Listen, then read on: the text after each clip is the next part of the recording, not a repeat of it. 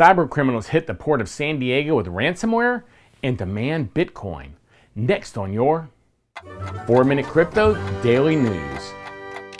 Hello and welcome to 4-Minute Crypto. Now today's show is from a post by Mark Emmon at ccn.com and is brought to you by BitBlockBoom.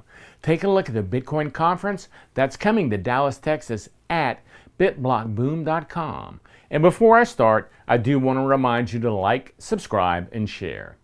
What has not been smooth sailing for the Port of San Diego's IT department this week following a cybersecurity breach. In a statement, the Port of San Diego has disclosed that its computer systems were hit by a ransomware attack, with the attackers demanding to be paid in Bitcoin before they can decrypt the files. Now, according to Ron DiCaglio, who's the chief executive officer of the port, the breach, which was initially reported in September, has led to the disruption of IT systems of the agency. Now, while acknowledging that the cybercriminals demanded ransom, Caglio did not reveal how much they were asking for. As previously stated, the investigation has detected that ransomware was used in this attack, said Caglio in a statement. The port can also now confirm that the ransom note requested payment in Bitcoin, although the amount that was requested is not being disclosed at this time. Perhaps an indication of the seriousness, though, of the incident is the fact that the port facility has called in the U.S. Department of Homeland Security and the Federal Bureau of Investigation.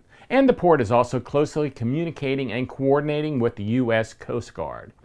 Now, while the IT systems of the port, which handles nearly 3 million tons of cargo annually, have been disrupted, with some of them being proactively shut down out of caution, operations at the facility are going on normally with a few exceptions. Despite reports suggesting that cybercriminals are embracing cryptojacking malware at the expense of ransomware, it seems like incidents of ransomware like this are still common, though they have fallen by around 22.5% according to Kaspersky Labs.